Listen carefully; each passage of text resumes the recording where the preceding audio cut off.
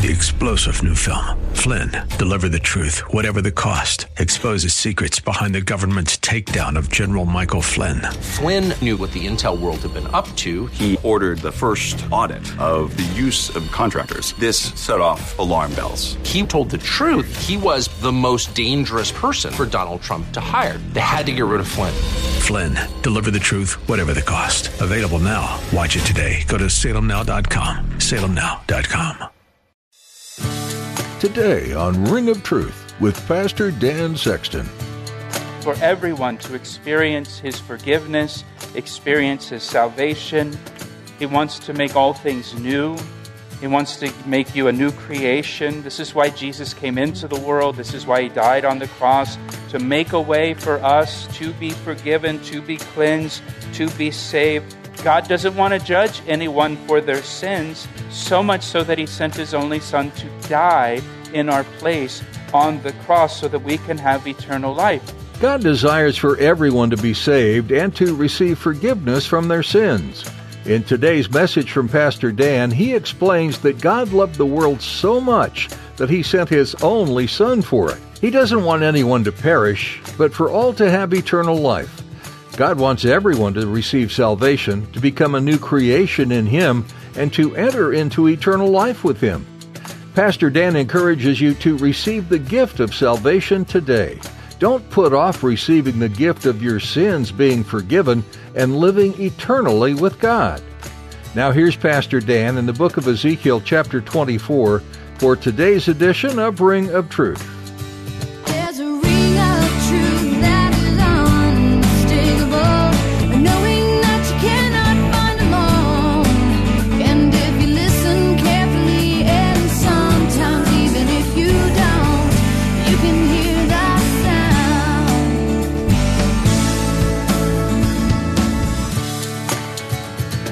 God also sent prophets to the nation to call the nation to repentance and to turn back to God. But the nation, as you know, as we've seen, they rejected the prophets. They wouldn't listen to what they had to say. They mocked the prophets. That's what God means in verse 13 when He says, you will not be cleansed. I've tried to clean you. I just can't get you clean. I've tried. You're not willing to be cleansed. And so Judah left God no choice but to judge them. And what He describes here in this parable is, the only way to remove the scum is to burn the pot in the fire until all that's left in it is ash. If you've ever done any camping, and especially if you use like a Dutch oven while you're camping and you've got all of the food, sometimes instead of trying to scour it clean at the campsite, it's easier just to put it in the fire and burn everything down to ash inside it, and then it just comes right out. And that's what He's describing here. They've left no choice. The only way at this point now to remove the scum is to just burn the pot in the fire until all that is left is ash in the pot. Now, God's desire for every person is that they would repent of their sins and turn to Him. That's His desire. His desire is for everyone to experience His forgiveness, experience His salvation. He wants to make all things new. He wants to make you a new creation. This is why Jesus came into the world. This is why He died on the cross, to make a way for us to be forgiven, to be cleansed, to be saved. God doesn't want to judge anyone for their sins, so much so that He sent His only Son to die in our place on the cross so that we can have eternal life. And He offers eternal life as a free gift, right? The wages of sin is death, but the gift of God is eternal life in Christ Jesus our Lord. He gives it to us as a free gift for us to receive and experience and enjoy. But if someone refuses, and they keep refusing, and they refuse to repent and turn to God and put their trust in Jesus Christ, they'll face judgment. And as we see here with Judah, God's judgment is thorough. It's a thorough judgment. Jesus describes the judgment that is to come in the New Testament. He describes it as an everlasting destruction. He describes it as a place of wailing and gnashing of teeth where the fire is never quenched. It's not something that anyone should want to experience at all. Some people describe hell as some, big, outrageous party with their friends, but that's not what it's going to be like at all. It's going to be a place of torment. and suffering. But God has provided a way of escape through Jesus Christ. John, in one of his epistles, he states it very plainly in 1 John chapter 5. Those that have the Son of God have eternal life. Those who do not have the Son of God do not have eternal life. And he makes it as plain as can be for us. And here with Judah, it gets to the point where God says, I've tried to get this pot clean, and I just can't get the scum out. And so now, build the fire. Look at verse 14. I, the Lord, have spoken it. It shall come to pass. I will do it. I will not hold back. I mean, listen to God's tone here. Nor will I spare, nor will I relent.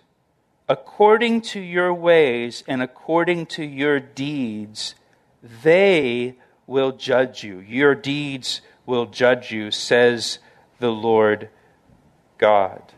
For the person who doesn't trust Jesus Christ for salvation, they will be judged by their own deeds. And I know, I don't want to be judged by my own deeds. I don't want to be judged by my deeds that I've just done today. Right? Because there were a few times today where I was not Christ-like. And God says, okay, so I've provided this salvation for you. I've provided a way to remove the scum from your life. And that's through faith in Jesus Christ. I've appealed to you.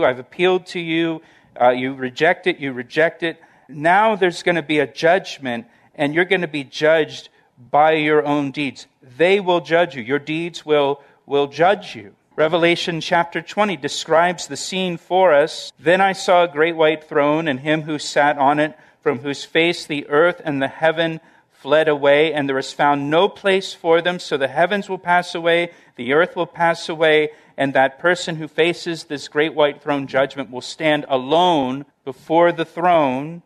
And then it goes on, and I saw the dead, small and great. It doesn't matter who you are, what your standing in this world is. You'll be standing before God. And books were opened, and another book was opened, which is the book of life. And the dead were judged according to their works by the things which were written in the books. The sea gave up the dead who were in it, and death and Hades delivered up the dead who were in them, and they were judged, each one according to his works. Then death and Hades were cast into the lake of fire. This is the second death, and anyone not found written in the book of life was cast into the lake of fire. There's going to be books that are opened, it says. And this is describing the person who hasn't trusted Christ for salvation, who hasn't accepted that gift of eternal life through Christ Jesus our Lord. They'll be judged according to their works, and their works will judge them. There's books apparently in heaven that record all their works. The Bible says they'll have to give an account for every idle word, everything ever said, everything, the thoughts and intents of the heart, all of it. It's all going to be laid out there, and it's going to be like a trial, and they're going to have to try to defend everything that they've ever said or done or thought in this life. No, thank you. Again, I don't even want to do that for just today. And this is the great white throne judgment. For those of us, and I want to be clear here, for those of us that have put our faith in Jesus Christ, that have received Him as Lord and Savior, we don't stand before the great white throne judgment. Why not? Because all of our sins were already judged on the cross when Jesus Christ died on the cross for us. We're clean. All of our scum has been cleansed through the blood of Jesus Christ. Our scum's been removed through the blood of Jesus Christ. But for those who reject, they will be judged by their deeds. So now that brings us to the second half of chapter 24, beginning in verse 15. In verse 15 we have the unexpected death of Ezekiel's wife. So if the first half didn't cheer you up, and the second half will, right? Also, verse 15, the word of the Lord came to me saying, Son of man, behold, I take away from you the desire of your eyes with one stroke. Yet you shall neither mourn nor weep, nor shall your tears run down. Wow. What a verse. Ezekiel's wife is described as the desire of your eyes. I love that. For Ezekiel, the desire of your eyes. Or as it says in Proverbs, Ezekiel was captivated by her love, captivated by his wife's love. And yet here God tells, just kind of out of the blue, no warning, just one day that is unlike every other day for Ezekiel. If you've had if someone that you love has died, you've experienced that, where it's a day like no other day. Starts out normal. And for Ezekiel, this started out like every other day, and then he gets this word from the Lord. I take away from you the desire of your eyes. Just with one stroke, you get a phone call. There's bad news. There's been an accident. You need to come down to the hospital. Just like that. Everything changes. And Ezekiel's wife was taken away suddenly, and I'm sure this was heartbreaking for Ezekiel, as it would be for anyone. This reminds us, that none of us know when death will come for someone that we love. The Bible says life is a vapor. The Bible says we're all appointed to death. And we don't know when someone we love will die, when that appointment comes for them. We don't know when we're going to get that phone call and get that unexpected news like Ezekiel receives here. We don't know how much time we have left with the people that we love. So always, always love well. Always love well. Enjoy every moment with the ones that you love. Don't take your time with them for granted, because you don't know when that time's going to come to an end. Don't let the sun go down on your anger. It's not worth it, because you just don't know. Now, the unusual thing here for Ezekiel is in the second half of verse 16, God tells him, you shall neither mourn nor weep, nor shall your tears run down. It's an unusual command here, but it's for a reason, as we're going to see. He says in verse 17, sigh in silence. So he's talking about publicly here. But make no mourning for the dead, right? So you can grieve in silence, you can grieve privately, but make no public mourning for the dead. Bind your turban on your head, put your sandals on your feet, do not cover your lips, do not eat man's bread of sorrow. These were all ways culturally that they showed that they were mourning for someone that has died. We'll return to today's edition of Ring of Truth with Pastor Dan Sexton in a moment. But first, Pastor Dan would like to extend a special invitation to our listeners. If you've enjoyed the messages on Ring of Truth, I'd like to personally invite you to join us this Sunday at Calvary Chapel. We're located in Columbia, Maryland, just 5 minutes from routes 29, 95, and 100. I'd love for you to come be part of our time of worship and Bible study this weekend at 9 or 11 a.m. I always enjoy meeting listeners of Ring of Truth, so please be sure to introduce yourself to me after church. To find out more information and to get directions, visit our website at calvaryec.com. Thanks, Pastor Dan. That website again is calvaryec.com. We look forward to seeing you. Now, back to today's message. When they were mourning, they would not wear a covering on their head. They wouldn't shave. They wouldn't bathe. They wouldn't change their clothes, so that if you saw somebody walking down the street, they don't have their head covering on. They don't have shoes on. They maybe have a covering over their face, or they're only eating the bread of sorrow. They're not eating meals anymore. They're just eating bread. This is culturally, this is how they would mourn for the dead. But here God says, I don't want you to do any of that. I don't want you to mourn the way that you would normally mourn. So I spoke to the people in the morning. Look what it says in verse 18. I spoke to the people in the morning, and at evening my wife died. Isn't that amazing? Again, if you've had the death of a loved one in your family, even if you haven't, we've all heard stories. I just talked to him yesterday. I just talked to her this morning. For Ezekiel, he says, I spoke to the people in the morning, and in the evening my wife died. It's just gut-wrenching, just to read it. And the next morning, I did as I was commanded. In that culture, you would bury someone the very same day. If you couldn't do it the same day because it was too late in the day, as is the case here, his wife died in the evening, you would do it the next morning. They would have the funeral immediately. And so you can imagine for Ezekiel's friends, Ezekiel's neighbors, those living in his town with him, next morning, all right, we're going to have a funeral. But for Ezekiel, the very next morning, it says, I did as I was commanded. Ezekiel obeyed the Lord, and he didn't show any outward signs of mourning for his wife, and he didn't go through the normal things that people would go through to show their grief for the loss, just as God commanded him to do.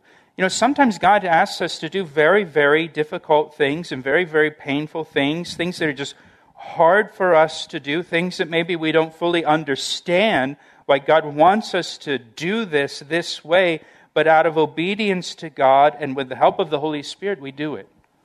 The Holy Spirit helps us. Even with, and I want you to note this, even with something as powerfully emotional as the death of a spouse, the Holy Spirit can help us through that. And we can still have self-control over our emotions, even with something like that. We're not slaves to our emotions. The Holy Spirit will enable us so that we can obey God. And of course, in a situation like this, your wife has died, you're going to have a funeral, right? And you're going to do the normal things that people do when they're mourning the death of their spouse. Verse 19, he doesn't do it. The people said to me, will you not tell us what these things signify to us, that you behave so? Ezekiel's non-response here was strange to the people. So they asked, what's going on with you? Your wife just died. You're not mourning her death. What's happening? What's the deal? What are you doing? Why do you behave this way? If you're a believer, people are watching you. People are watching your life. Your life is a witness. How you live, how you respond to trials, how you respond to tragedies, how you handle things that come into your life, how you react. For some people, you're the only Bible they're ever going to read. And they're getting their ideas about Jesus Christ from your life and how you handle things. Ezekiel's life was a message. And the people asked him about his response to this unexpected tragedy. His wife just died. He's not responding the way they would expect him to respond. Out of obedience to the Lord, he's not. So then I answered them. In verse 20, the word of the Lord came to me, saying, you notice how he's being led by the Lord here, and the Lord is giving him the words to speak? Speak to the house of Israel. Thus says the Lord God, behold, I will profane my sanctuary, the temple, your arrogant boast, the desire of your eyes, the delight of your soul, and your sons and daughters whom you left behind shall fall by the sword. Notice he calls the sanctuary, the temple, your arrogant boast. Remember, we've talked about this before. The people that were living in Jerusalem were saying, God's never going to judge Jerusalem. He's never going to allow Jerusalem to fall because his temple is here. And God will protect us because his house is here. We've got nothing to worry about. So it was their arrogant boast. They were boasting in the temple, that the temple was going to protect them.